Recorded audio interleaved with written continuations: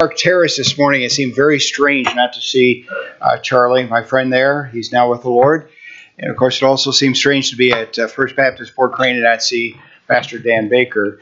But I'm glad to see that you're in good hands and God's been blessing and you're holding together and moving on for the glory of God. That's I think the last time I was here, you were replacing the bell or belfry, and I think that's been accomplished, it looks like anyway. And I think you were voting that night. I'm not sure if that's the time frame or not. I turned 71 in January. I still am a little bit in shock about that. I thought it would take a lot longer to get this old. I really did. But God has a way of doing that. I did want to mention Wendy, our daughter. Wendy Patton and her family have transitioned. They moved in April they were in Spain. They moved to the States for a few months, and then in April they moved to Peru, Iquitos, Peru. That's where John Patton grew up, and his brother has served there for a lot of years. His parents served there before that. Andy asked John to come and help them with the Bible Institute and help in some of the area churches, and that's what they're doing. Iquitos is way up in Peru. You cannot get there by car or truck. You have to fly in or you have to come by boat. Now, I'm thinking a jungle, and as they're describing this, a little village, this kind of small city perhaps, 600,000 people live in Iquitos. That's a big place.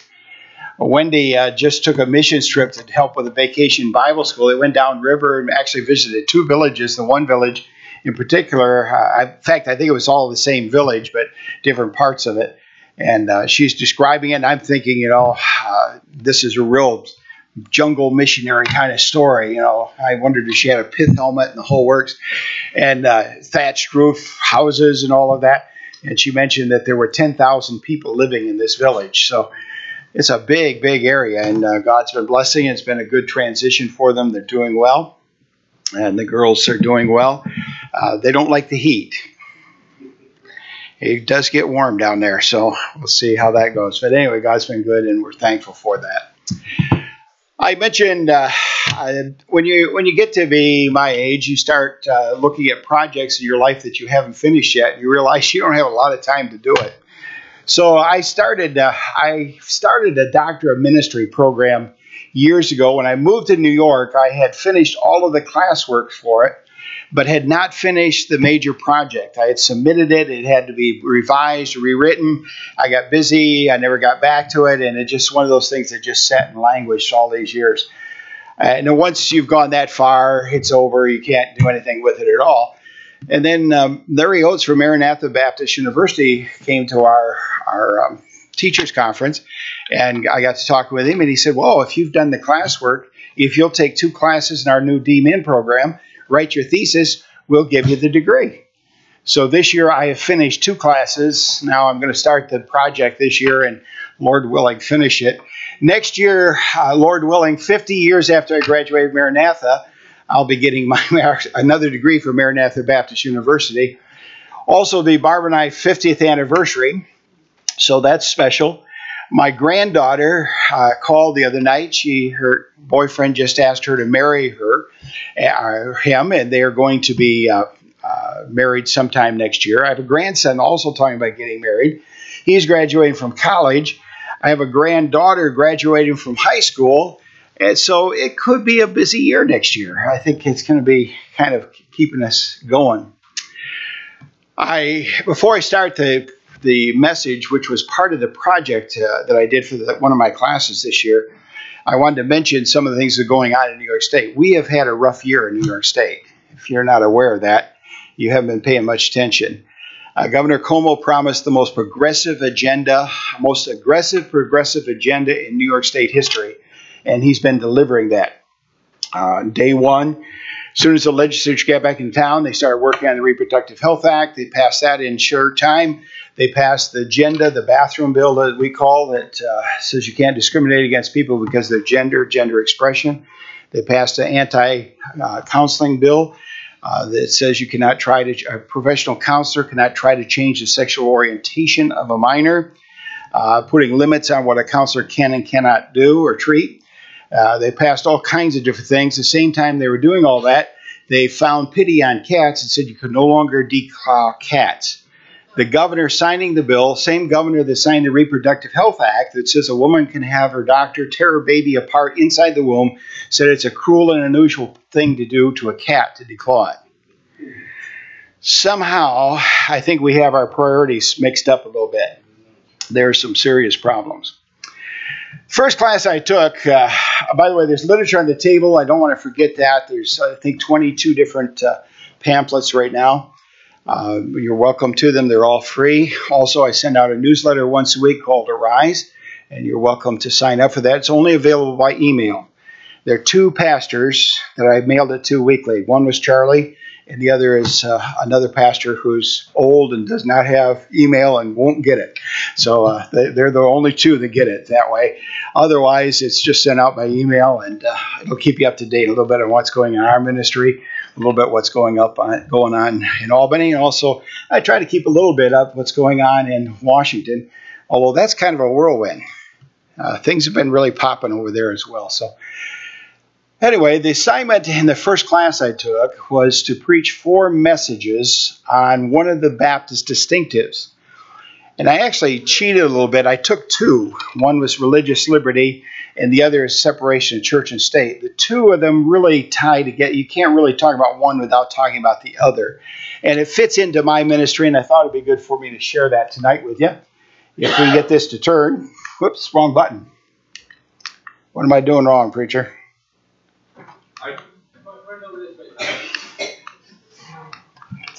I get a monitor back there. It looks like you're pushing the right thing. The red button came on, so it's on. What? There we go. All right. Different buttons work a little bit differently. We'll see how it works, and if it doesn't, he can help me back there. These are the Baptist distinctives. You'll see these written in different ways. Barbara and I have in our new house, put out a bird feeder. Barb's mom loves to watch birds, and she lives with us now, so we thought it'd be a good thing to, have a bird feeder. We have a large picture window, and it's a night right from our living room. You can look out and watch the birds, and I have been learning a lot about birds in the last year. For instance, I've learned there's all kinds of varieties of birds. We've had as many as 7 pairs of cardinals at one time feeding during the wintertime. We have starlings, we have blue jays, we have finches, yellow finches, purple finches. We have black-eyed juncos. I didn't even know there was such a thing, but the gal that helps us with Barb's mom 3 days a week is a bird person, and she tells, that's a black eye. Oh, yeah, I could see that. We've had 3 or 4 different varieties of woodpeckers, all kinds of things. How do you tell one bird from another bird? Well, you look at characteristics. You look at distinctives. If it's red, it's not a blue jay. Okay? Now, that's about the extent of what I know. Well, I do know that if it's blue, it's not a cardinal. Okay? How do you tell whether a church is a Baptist church or not? Well, you look at the distinctives, the characteristics. What do they believe? Now, we're not the only groups that believe some of these things, but Baptists are the only group that believes all of these things. So these are the Baptist distinctives. You'll see them written slightly different ways. And in fact, they used to memorize a different one. Maranatha uses a different one than this. But here's what I would consider the Baptist distinctives. Number 1, the Bible's sole authority for faith and practice. This is our authority. This is the most basic Baptist distinctive. We believe what we believe because of what the Bible says, particularly the New Testament. We are New Testament Christians. That's our authority. Secondly, the autonomy of the local church. We believe that the church is self-supporting, self-governing, and self-propagating. That is, it supports itself. If you have financial trouble, you can't appeal to a denomination to help you. You're on your own. You have the Lord's help. But you're also self-governing. You don't have to ask permission to start a new ministry, for instance. You don't have to go through authority. We believe in the autonomy of the local church. Self-propagating, that's why you believe in missions. That's why we support missions.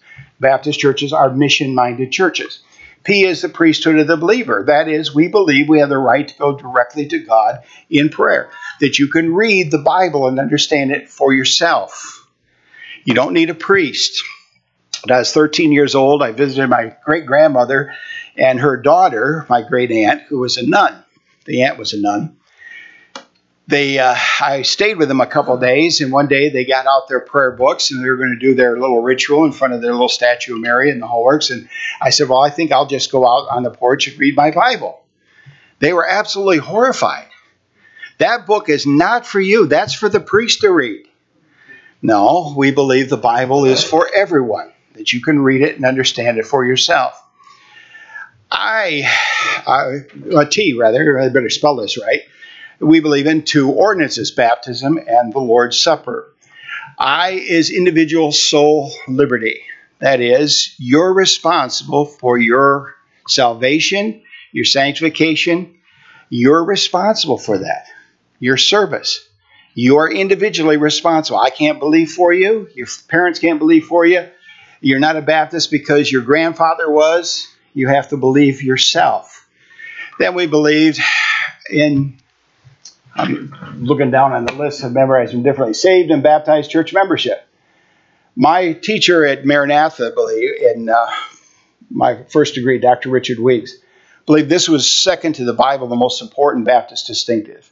We believe to be a member of a church, you have to give profession of faith in Jesus Christ and be baptized by immersion. That separates us from a lot of different denominations and groups. And then two offices, pastor and deacons, as is separation. Separation with a three, because there's three aspects of it. Separation of church and state, which I'm going to talk with you about tonight. Separation from the world, certainly that's important. And then, which is ethical separation. And then, of course, ecclesiastical separation, separation from churches that are apostate or no longer serving God. So let's talk about separation of church and state. What is it? What does it mean? God created three institutions for our good: the family, the state, and the church. Now, that's important because a lot of people have the idea that the state or government is in Satan's realm, because he is called the prince and power of the air. But he's called the prince, not the king. He is the rebel prince. When he offered Jesus the kingdom of this world, he was a liar. The kingdoms of this world do not belong to him. And Jesus correctly responded to him because of his temptation was to worship him instead of God. Family was created in Genesis chapter 1 and 2.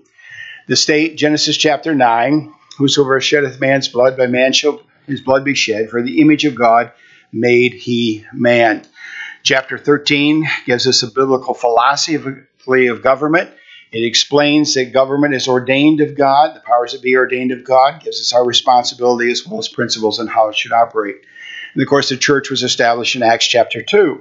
Established by Christ in his ministry as an organization, established as a living organism in Acts chapter 2 when the Holy Spirit came to indwell. Now, let's talk about our convictions. What do we believe about the separation of church and state? If we were to put these three institutions in circles, we would find these responsibilities. The state, first of all, is responsible for certain things. The church is responsible for certain things. The family is responsible for certain things. Each one's been given their own individual responsibility. But you'll notice that the lines their circles overlap one another. What happens when the state takes over responsibility for the family? We end up with a nanny state. Welcome to New York. That's what's happening. That's where the conflict is today. The state is interfering with the family. It's also interfering with the church. That's why we have conflict. But ideally, all three of these institutions should work together for good. That's the sweet spot, as it's called in golf or baseball. That's where we want to be. That's our goal. The ultimate goal would be have that. And it'll never really be fully realized, of course, until the Lord Jesus Christ comes back to earth. We could look at some of these things individually, but Matthew 22 is a popular passage that people use to talk about the separation of church and state. They'll say, Jesus was asked about the coin, remember? Is it lawful to pay taxes to Caesar or not? That was the question. He asked them to pull out a coin. When they did, he said, well, whose image is on that? And they said, Caesar. Render to Caesar the things that are Caesar, and unto God the things that are God. Jesus clearly limited government. Government is limited, but every book I have in my library about this refers to the church there, but the church wasn't in view there. Where's the church is here, is separated, but what has happened is we've gotten the notion that somehow separation of church and state means that state is not responsible to God. That's nonsense. Render to Caesar the things that are Caesar, and to God the things that are God. What belongs to God? Everything does. Now, there's an application on the image. Whose image are you made in? You're made in the image and likeness of God. Caesar has no business dealing with the image of God in your life. Caesar is limited to the outward, to the material world. This is seen further in the Ten Commandments. Romans 13 repeats some of them. Thou shalt not commit adultery, thou shalt not kill, thou shalt not steal, thou shalt not bear false witness, thou shalt not covet. If there be any other commandment, it is briefly comprehended in this saying, namely, thou shalt love thy neighbor as thyself. That's the last 5 of the commandments. The first 4 commandments have to do with our relationship with God. The last 5 have to do with our relationship with one another. The bridge commandment has to do with the family. So we have these 3 institutions all playing together. Who's responsible for a relationship to God? Well, we are, but God, that's given to the church. The church is the one to proclaim the gospel and to help us have a relationship with God. The state is responsible to enforce the laws. The laws are things that how we relate to one another.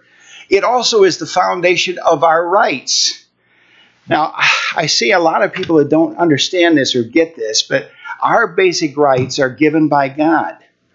Declaration of Independence. We hold these truths to be self-evident that all men are created equal and have been endowed by their Creator with certain inalienable rights. Among these rights are life, liberty, the pursuit of happiness.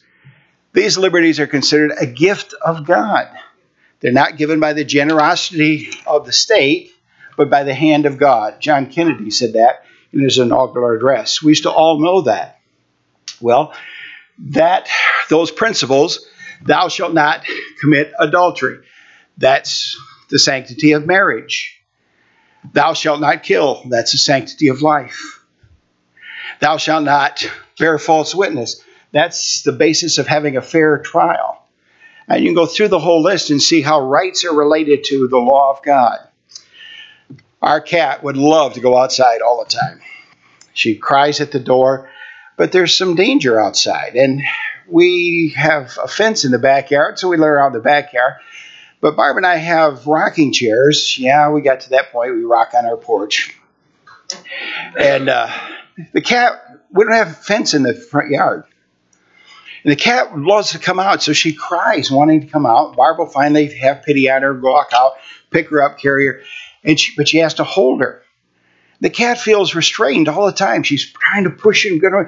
Finally, when Barb's had enough, she's all right, that's it, you were warned. And she's getting so she stays a little longer. But she doesn't realize the law is in place for her good, not her harm. God gave us his laws for our good. He gave us a state to help enforce those laws.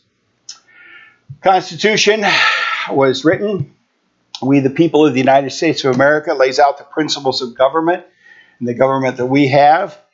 The preamble, we, the people of the United States, in order to form a more perfect union, to establish justice, to ensure domestic tranquility, to provide for the common defense, to promote the general welfare, and to secure the blessings of liberty to ourselves and to our prosperity, do ordain and establish this Constitution for the United States of America. That's our birth certificate.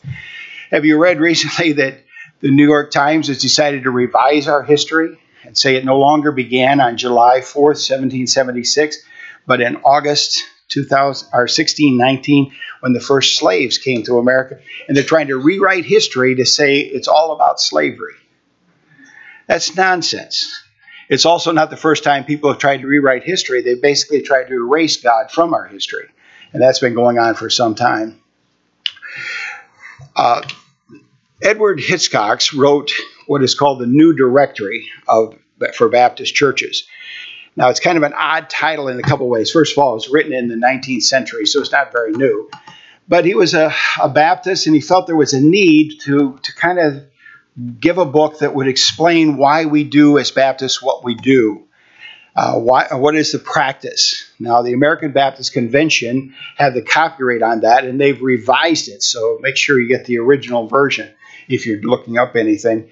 But there are 10 propositions. Many of them had to do with religious freedom and the separation of church and state. In fact, most of them did. Here's what he said about civil government. Civil governments, rulers, magistrates, are to be respected, and in all matters temporal, not contrary to conscience and the word of God, to be obeyed. But they have no jurisdiction in spiritual concerns. They have no right to dictation or control over one's or interference with matters of religion, but are bound to protect all good citizens in peaceful enjoyment of their religious rights and privileges. Now, that's a statement not only about the separation of church and state, it's a statement about our belief. That is, you must be persuaded yourself to receive Jesus Christ as Savior. No one can do that for you. The government can't command it. You must believe. The family can't command that you believe. It has to come from your heart. I'm the director of the New York Association of Christian Schools, and one of my fears about Christian education is kids that'll have it up here and never get it down here. Because it's not enough just to be able to spit out the truth. You have to believe in your heart. And school rules can't do that for you. Parents can't do that for you. You have to do that for yourself. Well, Islam doesn't believe that. They believe that you can force a person to become a Muslim. Well, you can force outward conformity, but you can't transform the human heart. It's simply not possible. Well, let's think about the history of church and state. They were intended to be separate but cooperative. But the early church faced persecution from the state. The Romans believed in freedom of religion. Did you know that? The Roman Empire guaranteed religious freedom, except there was one little thing. And that is when you paid your taxes, you had to bow to an image of Caesar and say, Caesar Kyrios, Caesar is Lord. You know, Caesar's still trying to get people to do that. That's what a lot of these excessive regulations and stuff are all about. Caesar is Lord. Christians said, we can't do that. We'll pay our taxes, we'll be good citizens, but Jesus is Lord, no one else. And as a result, they faced persecution. Emperor Constantine in 312 claimed to have had a vision. His kingdom was divided. There was civil war going on. Christians had pretty well become the majority in the Roman Empire. The early church turned the world upside down. And he had a vision, he said, of a cross in the sky and hearing the words, with this sign, conquer, and he became a Christian. He issued an edict giving Christians freedom in 313 AD. And then later in that century, 380, the church and state and Roman Empire were declared together. They were one. So Rome officially became a Christian nation, but also it meant that if you were Roman, now you were a Christian. But see, it doesn't work that way. And what happened was they merged paganism with Christianity, and you end up with basically what eventually became the Roman Catholic Church. That's how it came. So the two were merged. Kings were anointed by the Pope and answerable to the Pope. The Pope claimed to have authority on heaven and earth and beneath the earth. It's a three-crown tier that was on his head, and they would crown. Luther changed some of that. Martin Luther objected to the corruption of the Catholic Church, corruption of doctrine, and claimed to return back to grace, by grace alone, by faith alone. That's what the solos are there. He started the Reformation, but in doing that, he didn't get rid of everything that he should have got rid of. One of them was he kept the church and state one. So he convinced the German princes to become followers or Lutherans or Protestants. So if you were born in Germany, you were a Lutheran. It was the state church, again, corrupting the gospel. In England, it was a little different. Henry broke from the Catholic Church and proclaimed himself to be the head of the church, the defender of the faith. He was followed by a series of successors. The Puritans were a group of Bible-believing Christians who wanted to purify the church, get rid of all the Roman doctrines that were not contrary, or that were contrary to the Word of God. They passed a lot of reforms. When Mary came into power, she wanted to return the Church of England back to the Catholic Church, and she became known as Bloody Mary. She had a lot of, the Protestants burnt at the stake. Two of them were Hugh Latimer and Nathan Ridley. You can read the quote there for yourself as they said, "We shall light a candle that shall never, never be extinguished." And certainly they did that. Elizabeth said the Church of England will be broad enough to have both Protestant and Catholics. And that's still basically the way it is. And James became king. The most important thing he did is he authorized one Bible translation, a unified Bible translation called the King James. That was his main contribution. But he also united England. By that time, though, Protestants were beginning to say, we've had enough. This church cannot be reformed. We've got to get out. The Pilgrims sailed in 1620 for England. One of the people that helped fund that was a man by the name of Thomas Helwys. Thomas Helwys was a rich merchant that became a Christian and actually helped fund the Pilgrims, but he also established the First Baptist Church in England. He had been with John Smythe or Smith in Holland, established a Baptist church there, became dissatisfied with some things that Smythe was doing, came back to England and established what was really called the First Baptist Church. He wrote a book and sent it to King James, telling him about the separation of church and state. James was not impressed, threw him in prison. That's where he ended up dying. But he's one of our forefathers. Puritan migration took place. Multitudes, tens of thousands of Puritans came to America. And with that, they unfortunately brought some of their beliefs. For instance, in Massachusetts, these were laws. If you were in Massachusetts in the early Puritan days, church attendance was required by law. Taxes were used to support the church, the clergy.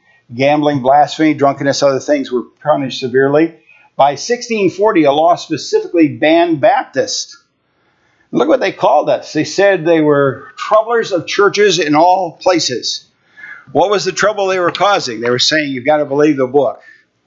And one of the conflicts was baptism by immersion. And as a result, they were persecuted in this country. There were leaders that God rose up. Here is one of them. That was Pastor Isaac Backus, who ministered there. He led the fight. You'll see some of the things. That's a book that he wrote, saying, who can hear Christ declare, this kingdom is not of this world, and yet believe that the blending of this church and state together can be pleasing to him. Who can believe that? Basically, he said this has to be separate. In Rhode Island, Roger Williams, banned from Massachusetts, established a Baptist church. Along with him, a man by the name of John Clark. The two men established Baptist churches in different locations in Rhode Island. Both churches claim to be the First Baptist Church in America. Probably Williams that claim is a little stronger than this one. But John Clark basically helped write the charter for Rhode Island Colony, and it is the first place on earth to guarantee religious freedom and separate church and state. That's a copy of it there. The Great Awakening had a big impact on America. An Anglican clergyman, banned from churches in England, preached in the fields with great success, made several evangelistic trips to America, and tens of thousands of people were saved. Whitefield one day complained, though, that many of his chicks were becoming ducks, by which he was referring to Baptists. This was a time of great growth amongst Baptist churches because when they started believing the Bible and were saved, and they said, infant baptism doesn't hold up. It just doesn't work. In Virginia, there was persecution of Baptists there as well. Colonial laws required worship in an Anglican church. Parents were required to baptize their infants. Taxes were used to support the church and the church and clergy. A license was required to preach. Baptists said, we are commissioned by God, not by the state. They refused to take licenses. As a result, they were persecuted. A lot of documentation on this, things that were done to Baptists. You see, read it there. Some were dragged by the hair, some were thrown and drowned, some were all kinds of things that happened to Baptists. Many were thrown in jail and kept preaching through the bars, and so they had to put them inside the jails deeper, or have all kinds of problems. Several of our founding fathers were lawyers, young lawyers during those days, and they got their start practicing law by defending Baptist preachers. That's how they got started. One of them was James Madison. Madison, who's considered the father of our Constitution, was probably one of the primary authors. He saw a horrible thing. He wrote to his friend in 1774. Remember, the war is getting ready to be quite intense. And he writes to a friend, and he says, there's troubling things happening in Virginia. And instead of talking about the British, he talks about persecution of Baptists. It bothered him. So when the war did come, Baptists were very enthusiastic defenders of American liberty, as you might expect. 1/3 of all chaplains in the Continental Army were Baptist ministers. One of the more famous ones was John Ganto, who was the pastor of the First Baptist Church in New York City. John Ganto was the personal chaplain of George Washington. When the news of the war had ended, Washington turned to his chaplain and said, would you lead my officers in prayer? And there's a painting of him leading that prayer. Afterwards, of course, the country's got to come together. We've got to have a constitution. The big question is, what's going to happen with church and state? How are we going to balance these two in a fair way? Once they had the document, two groups arose, some opposed to it, the Anti-Federalists, and some for it, the Federalists. The Anti-Federalists included George Mason, who wrote the Bill of Rights later on, Patrick Henry, who said, give me liberty or give me death. They were influential patriots, and it looked like it was a toss-up. Would it pass or not pass? One of the people that opposed it was a fellow by the name of John Leland, a popular Baptist preacher. When it came time to the convention in Virginia, the delegates were elected from their various areas. It looked like Leland was going to beat James Madison. That would be embarrassing not only to Madison, but it also would probably mean that the Constitution would not be ratified in Virginia. If that happened, we would not have the United States of America today. The two men met under an oak tree. And Madison said, what is it that you want? He said, I want a Bill of Rights. I want the guarantee of religious liberty. Madison said, if I promise to do that, will you drop your opposition and support my candidacy? Leland agreed. The two men shook hands, and Madison did indeed help write the Bill of Rights. This is a picture of Leland and one of the statements he made about separation of church and state. The outcome of that were the first 10 amendments, specifically the First Amendment of the U.S. Constitution that says, Congress shall make no law respecting the establishment of religion or prohibiting the free exercise thereof, or abridging the freedom of speech or of the press or the right of the people to peacefully assemble or to petition the government for a redress of grievances. That's considered the First Amendment. Our first freedom is freedom of religion. Now, who's limited by this amendment? The church or the state? The state is. See, but we live in a time when it's turned upside down. And people think somehow that the church has no say in what goes on in our world. That is not the case. So, we're in a conflict today. What's the conflict? If I went back to that chart that showed you the three different institutions, I would show you why we have a conflict. Number one, I'm a part of all three institutions. I am a part of a family. I have a responsibility. I'm a husband. I'm a father. I'm a grandfather. I have responsibilities to my family. I have a mother-in-law that we're taking care of. I have a responsibility as a family. But I also am a citizen of the United States of America and the state of New York. I have to pay taxes to support that critter. I am expected to obey its laws. I vote when I have opportunity to vote. But I also have a right to speak on the issues of our day. And I do. I'm also a part of a church. I'm commissioned. I'm a member of a church. I tithe to a local church. I don't attend as much as I should. I attend every week at a local church, don't get me wrong, but I'm commissioned by that church to go and speak to other churches such as yours. So I have a responsibility in all three of those institutions. And there is some overlap, but what's happening in our day? Well, this is my favorite president, Ronald Reagan. There are a lot of great quotes by Reagan. He says, I hope we all recognize the true meaning of the First Amendment. Its words were meant to guarantee freedom of religion to everyone. But I believe the First Amendment has been twisted to a point that freedom of religion is in danger of becoming freedom from religion. He's absolutely right. What are the dangers? The danger, first of all, of statism. Now, I'm not sure all of these are actually words. I couldn't find that one in a dictionary. But it is a philosophy that the state's going to take care of everything. See, we as a society have basically removed God from our schools and from our thinking and from our core. And as a result, we're looking to the state to save us. The government will say, we have a problem. For instance, there's a shooting a couple weeks ago. The government has to solve that. The government has to pass new laws because then we'll do away with all those mass shootings. Not realizing that criminals don't really pay much attention to laws. That's why they're criminals. Although, if San Francisco, this new thing catches on, San Francisco, you may have read this last week, we're changing the name. Criminals are no longer going to be called criminals because that would hurt their self-image.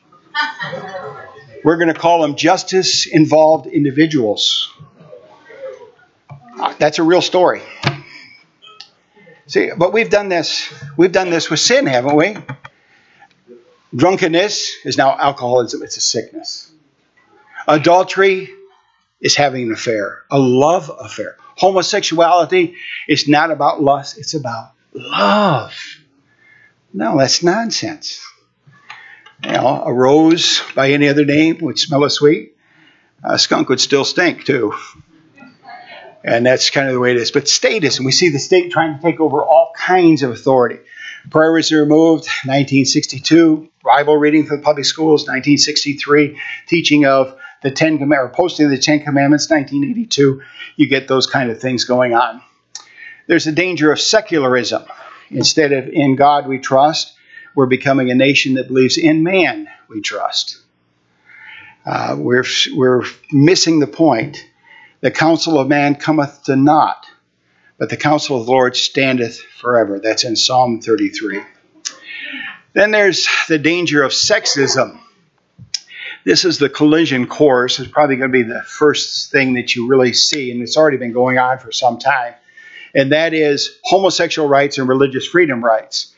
So the state now, and many courts are saying, religious freedom is fine inside your church. But if you open a business, then you give up your religious freedom. You can't practice your business according to your faith or live your life according to your faith. You have to keep it to yourself. In some parts of the world, they've banned trying to change somebody's faith. India, for instance, many states, it's against the law to try to witness to somebody that's of another faith. That's the kind of thing that's going on and happening. Homosexual rights, transgender rights, gay marriage, all of these things. Remember when they passed gay marriage, they said it wouldn't affect you as long as you're not involved with somebody. But now if you're a photographer, a baker, recently, there's court cases on all these things that are taking place. Then there's been a rise in Satanism. This is not only militant Islam. We see in India militant Hinduism. Churches are being burned. Christians are being persecuted around the world. There's also a rise in witchcraft, including in America. As soon as the president was elected, witches announced they would have a monthly meeting or mass, a black mass, calling for a curse upon the president of the United States. Friends, if they're praying against him, we need to be praying for him. And that is our responsibility. Here's a warning from Reagan again.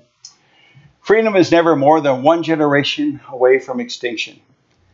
We didn't pass it on to our children in the bloodstream. It must be fought for, protected, handed on for them to do the same, or one day we will spend our days in our sunset years telling our children and grandchildren what it's once like to live in the United States where men were free. We're in a battle for freedom. The battle is raging.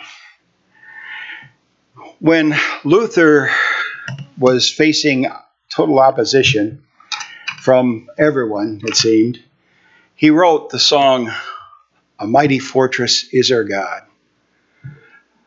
In that, it said, if we in our own strength were confiding, our struggle would be losing. We're not the right man on our side. The God of man's God's own choosing. Ask who that might be. Christ Jesus, it is he. Lord Jesus, we serve a risen Savior. I don't know what will happen in the battle for America, but I have read the last chapter in the book, and I can tell you it turns out good. We win. We win. Until then, Jesus said, occupy till I come. Heavenly Father, thank you for the heritage we have as Baptists and as Americans. And this is really the last bastion of religious liberty in the world. God, I pray that you'd help us to do our part to preserve it, to stand for what is right, to stand in opposition to government when it's wrong, but also to support it when it is right. And help us to have the wisdom to know the difference. In Jesus' name, amen. Pastor.